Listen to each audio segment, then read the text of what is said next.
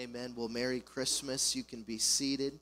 GPC kids, you can be dismissed. We're so grateful and thankful.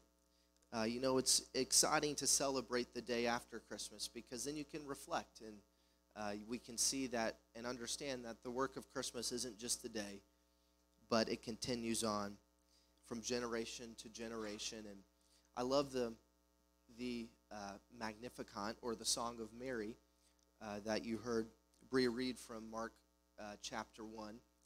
And it was her song when it says when she encountered Elizabeth, and she was carrying John the Baptist in her womb, and Mary was carrying Jesus in her womb, that it says that there was an excitement and a leaping in the womb, and it was this song that came to Mary.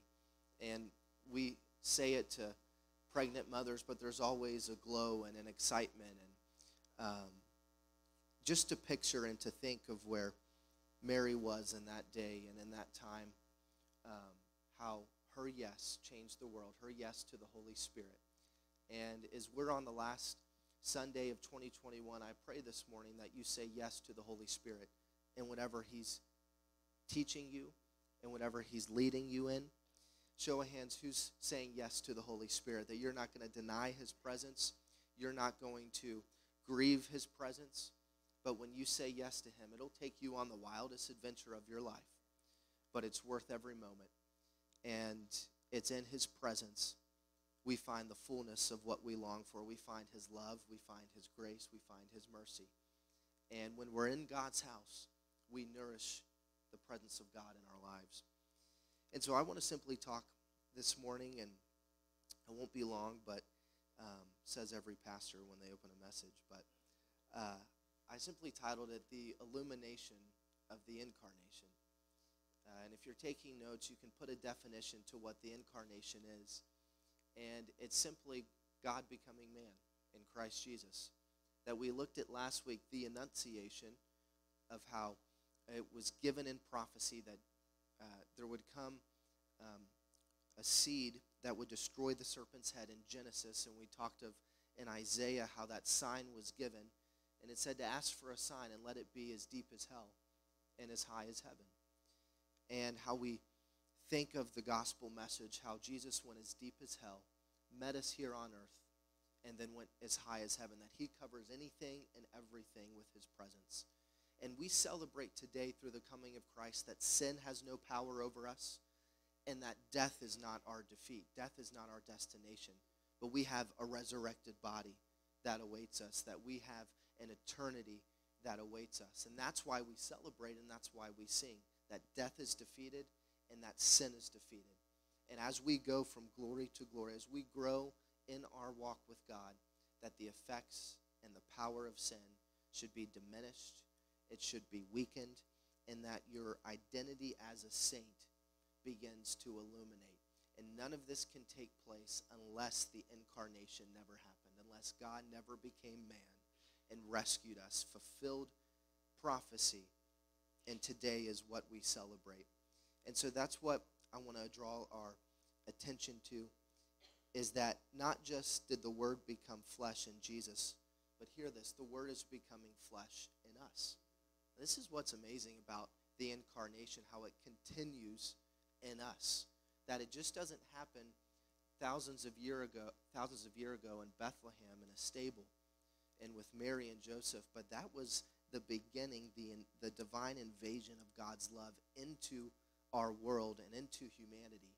But it's up to us and on us to allow the incarnation to continue in us and to allow the Word to be made flesh in us. Does anyone sign up for that this morning, that I want the Word to be made flesh in us? I want to look more like Jesus. I want to absorb His presence. I want to absorb His goodness so that when people see me, they see more of Him. And I pray the older I get, the more wisdom I gain, the more failure that happens that I learn from, that in everything, that on the other side of it, I look more like Him. And that's the hope that we have in the gospel, that even in our failure and even in our victory, whatever that looks like in the circumstance, we can become more like Him, that He works all things for the good of those who love Him. And so looking at this of how the incarnation continues in us, there's a quote that really, from a church father in the 300s, Gregory of Nyssa, and a lot of his writings are wonderful and really describe this idea and this principle of the incarnation. But he speaks to the nature of man. And Seth, I want you to put it up, but he says this. He says, sick was our nature, and it demanded to be healed, fallen to be raised up, dead to rise again. Closed in darkness, it was necessary to bring us the light. Captives, we awaited a Savior. So this is the condition of all of us before we meet Christ, that we're sick, that our nature demands to be healed, that salvation, we understand, is healing. And then from healing, we have to understand we are fallen people. And without the work of Christ in us, saving us, healing us, teaching us, filling us with his Spirit, that we understand that we are in darkness. And that's why he has to bring us into the light. And you in the house of God this morning, you're saying that I want what happened not just on the cross, not just what happened at the birth of Christ, but through the giving of the Holy Spirit, through the mysteries that he gives us, is that when we partake, and we're going to look at this, that 1 Peter gives us, that we are partakers or participants in the divine nature, that we participate in this work of Christ becoming flesh in us and through us. And when you think about you and I, our calling is to be participants and partakers of the divine nature of Jesus. It begins to change how you see everything. It begins to change, you know what, I'm not going to get trapped in this dysfunction that's constantly trying to pull me back into the place that isn't Christ, or the place that God's not bringing me into. Because there's always, what I see, there's a moment or a time when you experience your own dysfunction, or you get caught up in somebody else's dysfunction, or maybe it's a traumatic event. And if you're not careful, you can get trapped there. And that's what becomes your lens and what defines how you see forward into every part of your life. But when you live, as we're talking this morning, in light of everything is illuminated in my life from this place, that God became a man in Jesus, and Jesus would one day die for my sins, redeem and reconcile, and give the understanding that this is what I was born for. That my calling as a believer, as a follower of Christ, is to take the Word made flesh and to go into the world, sharing and preaching the gospel and redeeming what God loves so much. When you think of Mary, when you think of this incarnation, God didn't just start over. Say, you know what, I'm done with humanity, their sin, their wickedness, I'm starting over. But what he did was he recreated through Mary. And it shows that many times when we feel like we're fallen, or we've fallen too low, or we're not worthy to be brought back up or redeemed, it shows that God is always in the work of redeeming and recreating what we think is too far gone and what is too broken. You read the genealogy of Jesus. You see who is in this lineage of what would come through Mary and where Jesus would come through.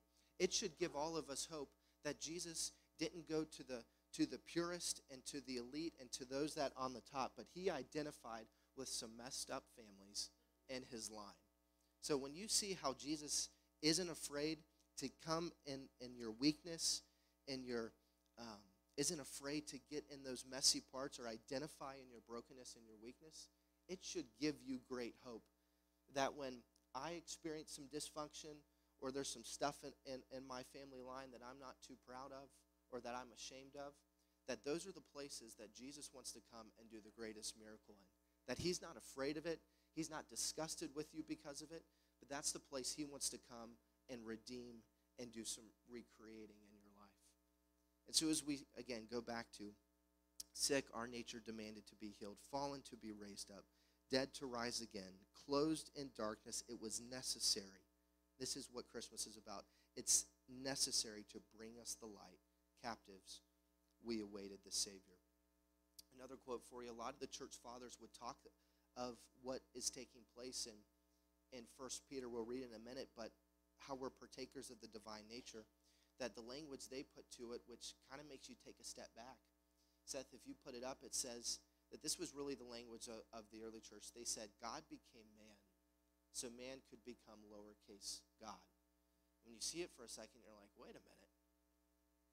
I am by no means infinite, and this is what they're not talking about, that we're not infinite like God. We're not omniscient. All of the characters and attributes of God, it's not saying that we're God, but it's saying that God longs to take who we are, identify with us, and raise us up in Christ and allow the Word to come through us and to be made flesh in us. And so when you see this, you see that there's this universal call to holiness, that we are the temple of the Holy Spirit. And in order for the Word to manifest and to become flesh in us, you have to see your body, you have to see your character, you have to see your emotional life, your spiritual life, that it is a temple that God is dwelling in. And when you think of how God wants to dwell in you, it's scary. And it's fearful, and it puts the fear of God in you, that we are the temple that God longs to heal, to dwell in, to manifest himself in. And you should see why at the birth of Christ all the way through to present day, why there was always such great persecution. We knew of then that there was a census put out. We knew of then that there was a decree that all baby boys under a certain age were to be killed, that the enemy wants to destroy the image of God. He wants to kill the image of God in you, because that's the very thing that the incarnation came to do, was to rest on you, was to dwell in you, and to live in you, and out of that people would see him.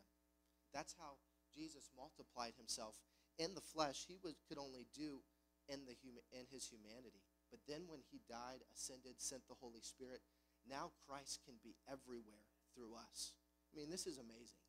And when we grow in our understanding that it's Christ in us, the hope of glory, and this is what I want to do a quick teaching, because I want you to get this revelation if you don't have it. And if you do, I want you to see that you not see yourself over here in your dysfunction or your sin, but you see yourself in light of Christ, in light of the incarnation, that this is what my calling as a believer is to make room for him, that I'm a temple of the Holy Spirit, and that it's not just some moral definition that, okay, I'm a temple, I have to do X, Y, Z.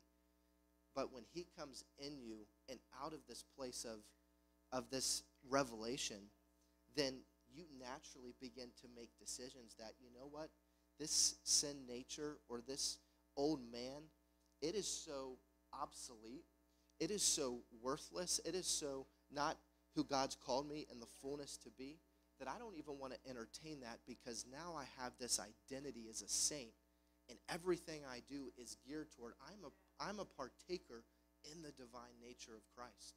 And he's going to build me, he's going to grow me, but you have to understand it all starts today. It starts Christmas, that God became man so that we could become like him. And he did this through rescuing us and saving us. And so Paul has a lot to say about this, but I want to start with Peter. 1 Peter 1, 3 through 9. You can highlight it, look at it. I'll read through it quickly, but it says, as his divine power has given to us all things that pertain to life and to godliness. So he's saying, I'm not going to leave you empty. I'm not going to leave you alone. That you're going to have everything you have need of to allow the word to be made flesh in you. It says, through the knowledge of him who called us by glory and virtue, by which have been given us exceedingly great and precious promises, that through these you may be partakers of the divine nature, having escaped the corruption that is the world through lust. But also for this very reason, giving all diligence. So this is the beauty of how we work our faith out. It says, add to your faith virtue, and virtue knowledge, knowledge self-control, self-control perseverance, to perseverance godliness, to godliness brotherly kindness, and to brotherly kindness love. For if these things are yours and abound, you will be neither barren nor unfruitful in the knowledge of our Lord Jesus Christ. For he who lacks these things is short-sighted, even to blindness, and has forgotten that he was cleansed from his old sins. I think this tells us that if we're not careful, if we're not adding and eating of these fruits, you can forget that I'm a partaker in the divine nature. And so Peter's reminding us that don't lack these things, don't be short-sighted, don't be blind to them, but understand you've been cleansed, you've been bought with a price, that Jesus came because he loved you that much to show you a fuller life, to show you a life that isn't defined by your sin, but is defined by him, Christ in you, the hope of glory. And so know that he wants us to learn to live in harmony with our new status as partakers in the divine nature. You see, many times, I don't know about you, but I don't dance. You're not going to teach me to dance. I try. Bree tries to pull. Bree's a good dancer, but she understands where I'm at. We just don't dance. We didn't dance at our wedding. I don't know. I don't like dancing. And some of you are like, yeah, I don't identify with Pastor Garrett, so you can just check out of this part of the message. But when you try the times that I would try to learn to dance, it was pretty ugly. It wasn't pretty. And I wasn't living in harmony with what was trying to take place. And I think this is a picture. You think of something that you've tried and you just kind of consistently fail in, or that's awkward for you, or that isn't working. Many times as Christians, we never go into the complete fullness of it.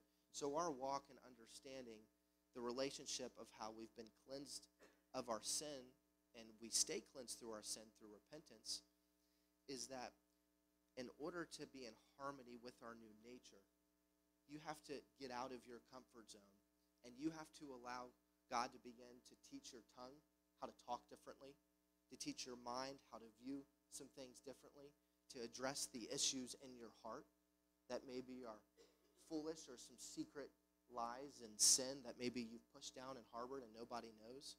That in order to get in harmony and be in this rhythm and in this dance, you got to go through some awkward phases first. And I think we tend to fear what that would be and what that would look like. But understanding that in our baptism, when we were baptized in water, baptized in the Holy Spirit, is that this is when the guilt of sin was taken away, and that the hope of the resurrection, that we were given this, that again we were dead to sin and now we are alive to Christ. So it's understanding in those moments in our lives when we've made decisions, public decisions, private decisions, that what happens in the Spirit, then through faith you have to walk out in the flesh. And so there's this place that you don't want there to be a disconnect of what decisions I've made in the Spirit or what decisions I've made in faith or with my mouth. Then it's getting it to where I'm going to walk it out in the flesh. And then the Word is going to be made flesh through me, and there'll be visible, real change that is seen for your sake and that other people around you can see. So Romans 8:9-11 says this. It gets a little deeper. It says, "But you are not in the flesh, but in the Spirit. If indeed the Spirit of God dwells in you." So I just want you to catch this language of dwelling, of living, of being in Christ. That it says that the Spirit of God dwells in you. Now, if anyone does not have the Spirit of Christ, he is not his. And if Christ is in you, the body is dead because of sin, but the Spirit is life because of righteousness. But if the Spirit of him who raised Jesus from the dead dwells in you, he who raised Christ from the dead will also give life to your mortal bodies through his Spirit who dwells in you. And so we see that, again, it's Christ in us of where we have this hope. It's Christ dwelling in us. It's nothing we can do. It's nothing we can change or obtain.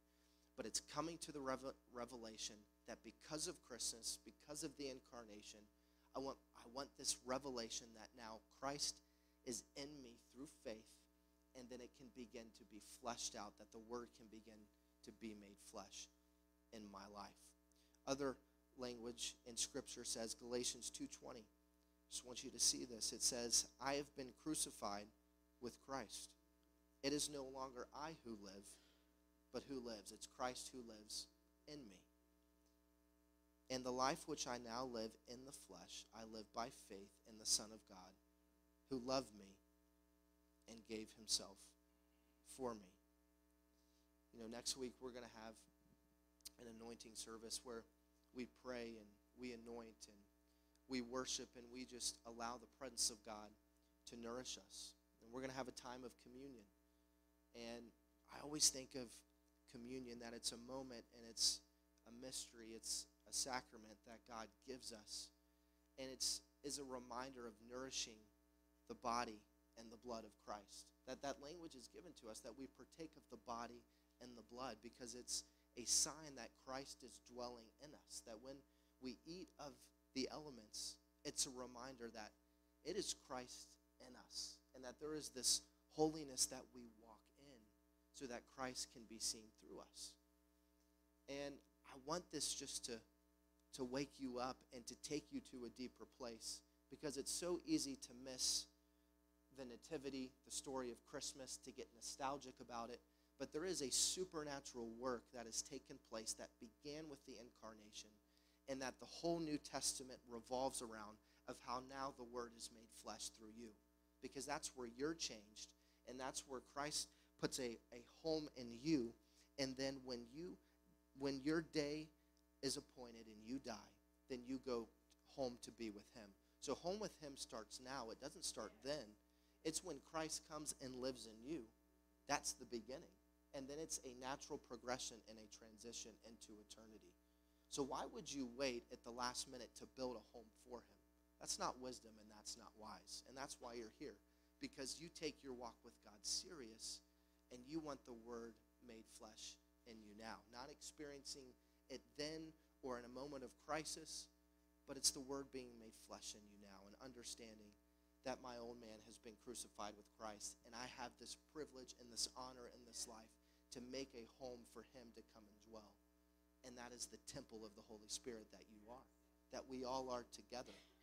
And when one is making a home and another is making a home, that's what I love when you visit family and friends' home. Everyone's home looks different. But when you walk into a home that you know, okay, this family is a Christian, there's a sense of peace, that there is a unity there, but there's also a diversity, that there's different design, there's different colors, there's different flavors and all of these things.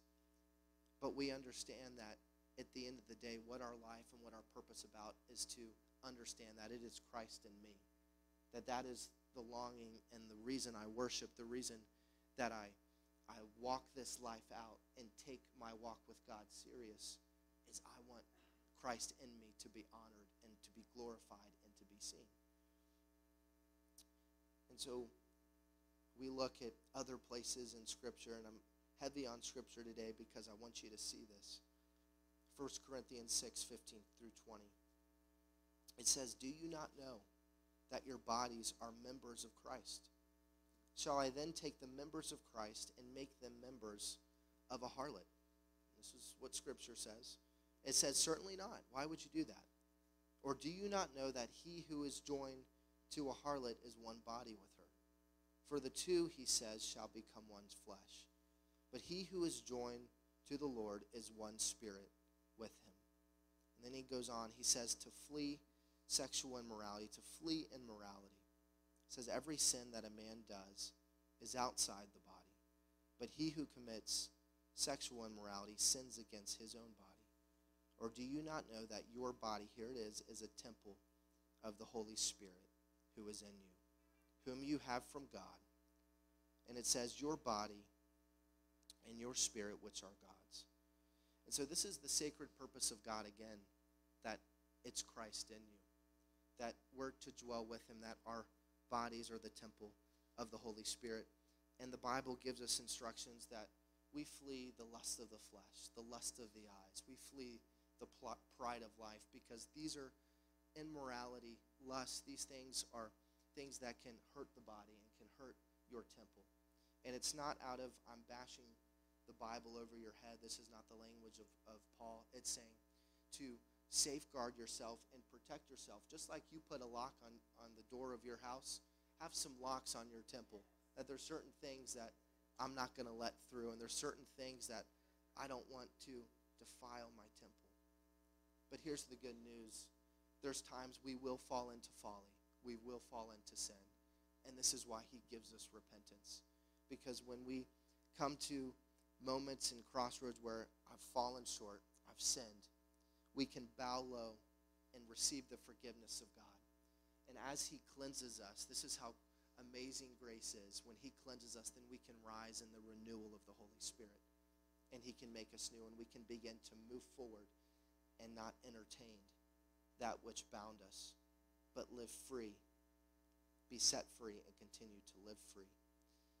And so to protect our temple, it's saying no to temptation, and it's saying yes to Jesus. It's saying no to disordered desires, and it's having the standard of God's word is your guiding light. 1 Corinthians 3:17 through 18. Again, this just puts the seriousness of understanding that we are the temple of the Holy Spirit. Now, and I can't tell you I fully understand the power of what the scripture says, but it says that if anyone defiles the temple of God, God will destroy him. For the temple of God is holy, which temple you are. So this is the seriousness and the weight of what he takes, of the place that he comes to dwell. But it's not in a place of God is angry and despises you, but he loves you, and he wants you to experience the fullness of him with you in one body, one spirit, and him dwelling in you. John 14, and the Gospel of John is full of this language, but I want you to see this, and it says, a little while longer, the world will see me no more. So all of this has been a setup for where we're at here and what Jesus is saying. It says, a little while longer, the world won't see me. So I'm leaving in the flesh. But you will see me. Because I live, you will also live. At the day, you will know that I am in my Father, and you in me, and I in you. He who has my commandments and keeps them, it is he who loves me. And he who loves me will be loved by my Father. And I will love him, and I will manifest myself to him. Judas, not Iscariot. I always feel bad in the Bible. It has to put a clear definition. This isn't that Judas. All right? So it says, Judas, not Iscariot, said to him, Lord, how is it that you will manifest yourself to us and not to the world? Look at Jesus' answer. Jesus said, if anyone loves me, he will keep my word, and my Father will love him and will come to him and make our home with him. He who does not keep my words, and the word which you hear is not mine, but the Father who sent me. So this is what we see, is that as he comes to dwell, he comes to put a home in your life. He comes to build a home in you, and it's through your surrender. It's through your yes to the Holy Spirit, to the presence of God, through the reading of his word, through being in the house of God, fellowshipping with the people of God. That's a way you furnish the house of God in your life. And so I want you to see Christmas each and every year as a reminder of I am a temple for the word to be made flesh in me. And that's what Jesus gave his life, to put himself with us and in us and around us, to build a place for him. And then one day he will bring us home with him. And it will be a beautiful, natural transition. This is how really amazing the whole story of God is, that he leaves nothing undone, nothing unchecked. And so I want to invite our worship team, and I want to leave you with this, and I want to pray, and I want to just ask you this week to prepare your heart. Maybe it's through a time of fasting. Maybe it's through a time of reflection, of prayer, of maybe opening your Bible again. But I believe God is going to speak to you next week individually. I believe he's going to speak to our church corporately. But I want what starts at Christmas, it should be momentum into a new year. It should be momentum into your walk with God. That when you live in the seasons that the church gives us, it keeps us grounded and reminded of how we walk in humility, how we receive the grace of God in our life, and how we keep ourselves open to the things of the Holy Spirit. But this was Jesus' prayer in John 17. His prayer for all believers, it says this. It says, I do not pray for these alone, but also for those who will believe in me through their word, that they all may be one, as you, Father, are in me and I in you, that they also may be one in us, that the world may believe that you sent me, and the glory which you gave me I have given them, and that they may be one just as we are one, I and them, and you and me, that they may be made perfect in one, and that the world may know that you have sent me, and have loved them as you have loved me. So it's this beautiful telling and this tapestry and this stitching together of the love of God coming forth into our life, and then the love of God being manifest through us. Look what it goes on to say. It says, Father, I desire that they also, whom you gave me, may be with me where I am, that they may behold my glory, which you have given me. For you loved me before the foundation of the world. O righteous Father, the world has not known you, but I have known you, and that these have known that you sent me. And I have declared to them your name, and I will declare it, that the love with which you love me may be in them, and I in them. This is the heart of Jesus. This is the heart of the Father, of the Holy Spirit. That just what we ended there. That the love of God may be in them, and that I in them. I want you to stand this morning, and I want to pray. And I want to simply ask you, if you're open to receive a deeper revelation of the love of God in you, the love of God dwelling in you, burning in you, flowing through you, that you would be open to that. And next week, just like it even says in Timothy, when hands were laid upon Timothy, that there was a stirring that took place, that the love of God would get stirred up in you, that you would leave the house of fear and you would step into the house of love, which is the kingdom of God. The kingdom of this world is motivated by fear, but the kingdom of God is always motivated by love. And when we praise, when we worship, the house of love is formed within us. The person of Christ is formed within us. And he comes and he builds that home. And any spirit, it says in Mark 3:27, I was reading this, it says that how can you expect to walk into a home and bind up a spirit? It says this, I wrote it down last minute, it says, no one can enter a strong man's house and plunder his goods unless he first binds the strong man, and then he will plunder his house. So it's saying, unless you know that it's Christ in you, the hope of glory, unless you know the authority that you have in Christ, how can you walk into a man's house who is stronger than you and expect to have any kind of victory or get any of the goods? So when you get to this place of Christ being formed in you, the Holy Spirit empowering you, the love of God flowing through you, then there is an authority and a strength that when you see a spirit, when you see anything, even in the demonic, you can take authority over that thing, over that spirit, using the name of Jesus, walking in your heavenly authority. And you can understand that sin is not going to have the final word. The enemy is not going to have the final word, but the name of Jesus is. And so this is the power we have. And I was thinking of a Christmas hymn, Tidings of Comfort and Joy. We sing this and we know this, and it's a beautiful song. But I was listening to this the other day, and there was a line in the hymn that struck me.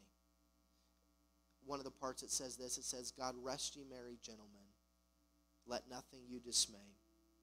Remember Christ our Savior was born on Christmas Day. But hear this, to save us all from Satan's power when we were gone astray. O tidings of comfort and joy, comfort and joy. You see, Jesus coming, it was to save us from Satan's power, because we're all going to go astray. We're all going to fall into wickedness and to folly. But the power of Christmas is that he's destroyed the devil for you. He's destroyed sin and death for you. He cares about you that much.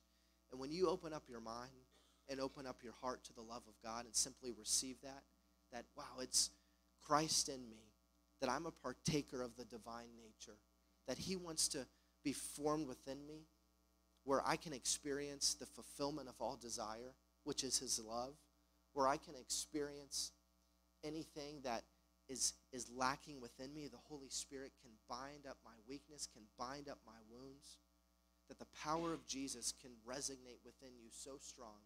It can heal any insecurity. It can heal any addiction. It can heal any wrong thinking. That this is the power of the incarnation. It is the Word made flesh in you.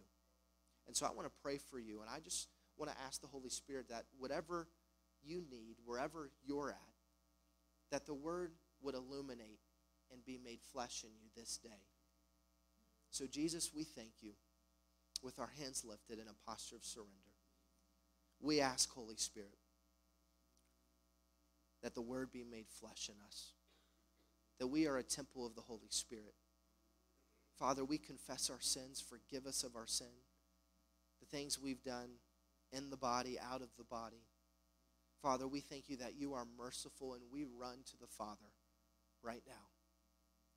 And Father, we thank you that we are cleansed, we are made new, that you recreate us, that you make us into more and more like Jesus.